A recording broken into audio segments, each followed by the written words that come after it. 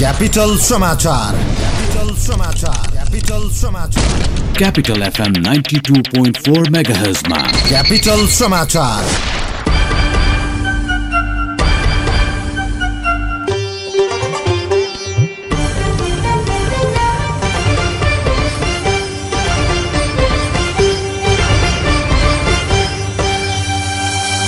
नमस्कार, मध्याह 12 बजेको क्यापिटल समाचारमा स्वागत छ। उपस्थित छु खेमबम। सुरुमा मुख्य समाचार। प्रधानमन्त्री ओली र राजपाका नेताहरू बीचको भेटवार्ता जारी। संविधान संशोधन गराउने विषयमा छलफल केन्द्रित। संघीय संसदको हिउँदी अधिवेशन भोलिदेखि सुरु हुँदै पहिलो दिन सामान्य प्रशासन मन्त्री पण्डितले कर्मचारी समायोजन अध्यादेश प्रस्तुत गर्नुहुने। अफगानिस्तानमा भएको आत्मघाती आक्रमणमा परि 43 को मृत्यु, 25 घाइते। र शहीद स्मारक ए डिभिजन लिग फुटबलको 11औं चरणका खेलहरू भोलिबाट सुरु हुँदै। ल हेर त, यो पाली नै फेल भएछ। के गरेर खान्छ सय तैले? पढाइ छैन, खाडी नै जाने भइस् त।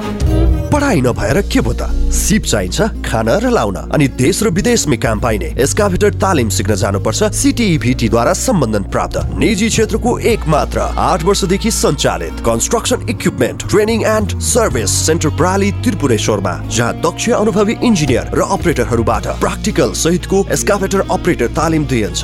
त्यसैले सिप सिक्ने, किनकि सिप नै शक्ति हो। Phone number 9751 98 333 9751 98 333। क्यापिटल समाचार तपाईँ मोरङको रेडियो सारङ्गी 101.3 मेगाहर्ज र पोखराको रेडियो सारङ्गी 93.8 मेगाहर्ज लगायत देशभरका विभिन्न एफएम स्टेशनहरूबाट एकैसाथ सुनिरहनु भएको छ। समाचार अब विस्तारमा। राष्ट्रिय जनता पार्टी राजपाले आज प्रधानमन्त्री केपी शर्मा ओलीसँग निर्णायक छलफल गर्नु भएको छ। आफूहरूको मुद्दा ओझेलमा परेको भन्दै समर्थन फिर्ताको चेतावनी दिँदै आएको राजपाले प्रधानमन्त्री ओलीसँगको छलफल लगत्तै सोबारे आधिकारिक धारणा तय गर्ने अध्यक्ष मण्डलका सदस्य राजकिशोर यादवले जानकारी दिनुभएको छ। संविधान संशोधन, मधेस आन्दोलनका घाइते र विस्थापितलाई उचित राहत लगायतका मधेसका मुद्दामा सरकार गम्भीर नदेखिएको यादवको भनाइरहेको छ। प्रधानमन्त्री ओलीसँग बिहान 10 बजे हुने छलफलको निष्कर्षसहित दिउँसो अध्यक्ष मण्डलको बैठक बस्ने तयारी गरिएको थियो। अहिले बैठक जारी रहेको छ। एउटै मुद्दा उठान गर्दै आएको संघीय समाजवादी फोरम नेपालसँग संविधान संशोधन लगायतका विषयमा समझदारी गरे पनि आफूहरूलाई भने वर्तमान सरकारले उपेक्षा गरेको राजपाको बुझाइरहेको छ। फोरम नेपाल भने उपप्रधानमन्त्री सहित सरकारमा छ। सरकार गठन भएको 10 महिना पूरा हुँदा समेत माग सम्बोधनका लागि सरकारले पहल नगरेपछि दबावमूलक कार्यक्रम गर्ने वा समर्थन फिर्ता लिने भन्नेमा राजपा निर्णयमा पुग्न सकेको छैन। संघीय संसदको हिउँदी अधिवेशन भोलिदेखि सुरु हुने भएको छ। राष्ट्रपति विद्यादेवी भण्डारीले भोलिदेखि हिउँदी अधिवेशन बोलाउनु भएको संसद सचिवालयले जनाएको छ। हिउँदी अधिवेशन दिउँसो 4 बजेबाट सुरु हुँदैछ।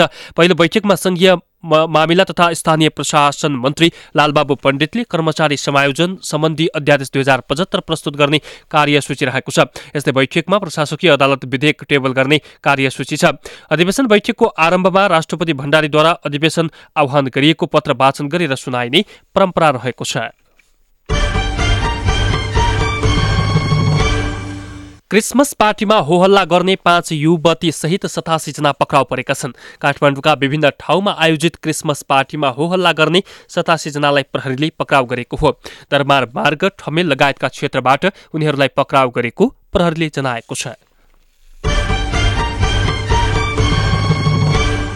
धनगढी विमानस्थल 8 दिनसम्म बन्द हुने भएको छ। नेपाल नागरिक उड्डयन प्राधिकरण धनगढीका प्रमुख तेजबहादुर बुढा थापाका अनुसार हिजोदेखि पुष 17 गतेसम्म विमानस्थलका उडान बिहान 6 बजेदेखि साँझ 6 बजेसम्म बन्द हुने भएका छन्।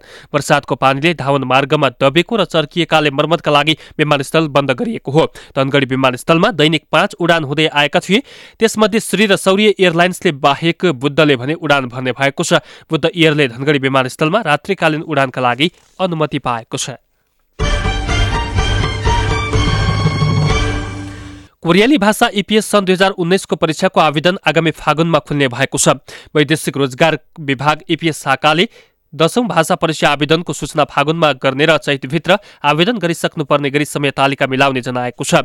शाखाका अनुसार चैतको अन्तिम सातासम्म अनलाइन मार्फत लिएको आवेदन अनुसार जेठको अन्तिम वा असारको पहिलो हप्ता परीक्षा सञ्चालन गर्ने तयारी भइरहेको छ। माघको पहिलो साता कोरियाली पक्षसँग छलफल गरी आवेदन आह्वानको सूचना र परीक्षाको मिति निर्धारण गरिने शाखाले जनाएको छ। सन् 2019का लागि नेपालले 10,000 भन्दा बढी कामदार कोटा पाउने भएको छ। कामदार सरकारले आफ्नो देशमा आवश्यक पर्ने विदेशी जनशक्तिको संख्या निर्धारण गरेसँगै नेपालले 10,000 संख्यामा कोटा पाउने भएको हो।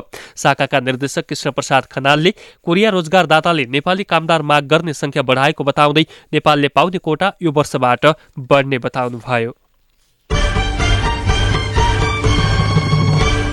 तेह्रथुममा बेहुलीलाई कुटपिट गर्ने 5 जनालाई प्रहरले नियन्त्रणमा लिएको छ। फेदाप गाउँपालिकामा गैराती 10:30 बजे विवाह भइरहेको बेहुलीको घरमा स्थानीय युवाहरूको समूहले आक्रमण गरेको थियो। उनीहरूको कुटपिटबाट 22 वर्षीय बेहुली प्रतीक्षा सुम्बा हाम्पे र अन्य 3 जना घाइते भएका छन्। प्रहरीले बेहुलीलाई कुटपिट गर्ने 19 वर्षका सरोज लिम्बू, 14 वर्षका उमन लिम्बू र 21 वर्षका दिनेश लिम्बू, 19 वर्षका सुदीप लिम्बू र 17 वर्षका मनदीप लिम्बूलाई नियन्त्रणमा लिएको छ। कुटपिटबाट घाइते भएकी बेहुलीको थप उपचारका लागि विराटनगर पठाइएको छ। प्रहरीका अनुसार बेहुलीका दाजु देउमान लिम्बू, सुमन खोपाङ र टिकादेवी सम्बा हाम्फेको जिल्ला अस्पतालमा उपचार भइरहेको छ। प्रतीक्षासँग 5 थरका सचिन आङदेम्बेसँग विवाह भइरहेको थियो। घटनाबारे थप अनुसन्धान भइरहेको प्रहरीले जनाएको छ। अब अन्तर्राष्ट्रिय प्रसङ्ग। अफगानिस्तानको काबुल स्थित एक मन्त्रालयको गेट नजिकै आत्मघाती बम विस्फोट हुँदा 43 जनाको मृत्यु भएको छ। घटनामा 25 जना भन्दा बढी घाइते भएका छन्। अफगान सरकारी अधिकारीहरूका अनुसार मारिनेमा केही प्रहरीहरू समेत रहेका छन्। हमलापछि गरिएको जवाफी कारवाहीमा 3 जना आतंककारी समेत मारिएको प्रहरीले दावी गरेको छ। पब्लिक वर्क्स मन्त्रालयको भवनको गेट नजिकै कार बम विस्फोट गराइएको हो। विस्फोट लगतै आक्रमणकारीहरू भवनभित्र प्रवेश गरी अन्धाधुन्द गोली प्रहार गरेका थिए। हालसम्म घटनाको बारेमा कसैले पनि जिम्मेवारी लिएको छैन। अमेरिकाले अफगानिस्तानबाट ठूलो संख्यामा सैनिक फिर्ता गर्ने बताएको केही दिनपछि उक्त हमला भएको हो।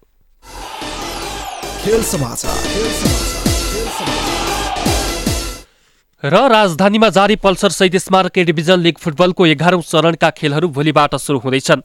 10औं चरणको खेलपछि केही दिनको विश्रामपछि लिग खेलहरू पुनः सुरु हुन लागेका हुन्। लिगको 11औं चरणको पहिलो दिन विभिन्न 3 खेल हुनेछन्। एन्फाले सार्वजनिक गरेको तालिका अनुसार भोलि एन्फा कम्प्लेक्समा 7 बाटोमा 2 खेल र एपीएफ मैदान हलचोकमा 1 खेल हुनेछ। एन्फा कम्प्लेक्स 7 बाटोमा हुने पहिलो खेलमा ब्रिगेड बोइज र हिमालयन शेर्पा क्लबले प्रतिस्पर्धा गर्नेछन्। उक्त खेल बिहान 11 बजे सुरु हुनेछ। यस्तै अपराह्न 2:30 हुने खेलमा जावला खेल युथ क्लब र मछिन्द्र क्लब बीच प्रतिस्पर्धा हुनेछ। त्यही समयमा हलचोकमा न्युरो टिम एनआरटी र फ्रेन्ड्स क्लब बीच प्रतिस्पर्धा हुनेछ। त्यस्तै 11औं चरण अन्तर्गत बिहिबार 2 खेल हुनेछन्। पहिलो खेलमा एफएफ क्लब र च्यासल युथ क्लब बीच प्रतिस्पर्धा हुनेछ। यसै खेल समाचारसँगै बिहान मध्याह्न 12 बजेको क्यापिटल समाचार सकियो। अन्तिममा मुख्य समाचार।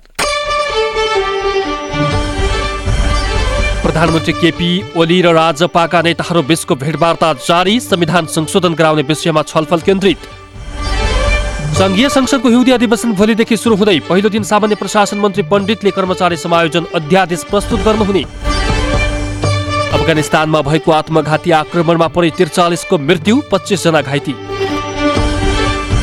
र शहीद स्मारक ए डिभिजन लिग फुटबलको 11औं चरणका खेलहरू भोलिबाट सुरु हुँदै। अवस्था अहिलेलाई क्यापिटल समाचार यही सकियो। हाम्रो अर्को समाचार बुलेटिन दिउँसो 1 बजे हुनेछ। खेम बम बिदा हुन्छु। नमस्कार।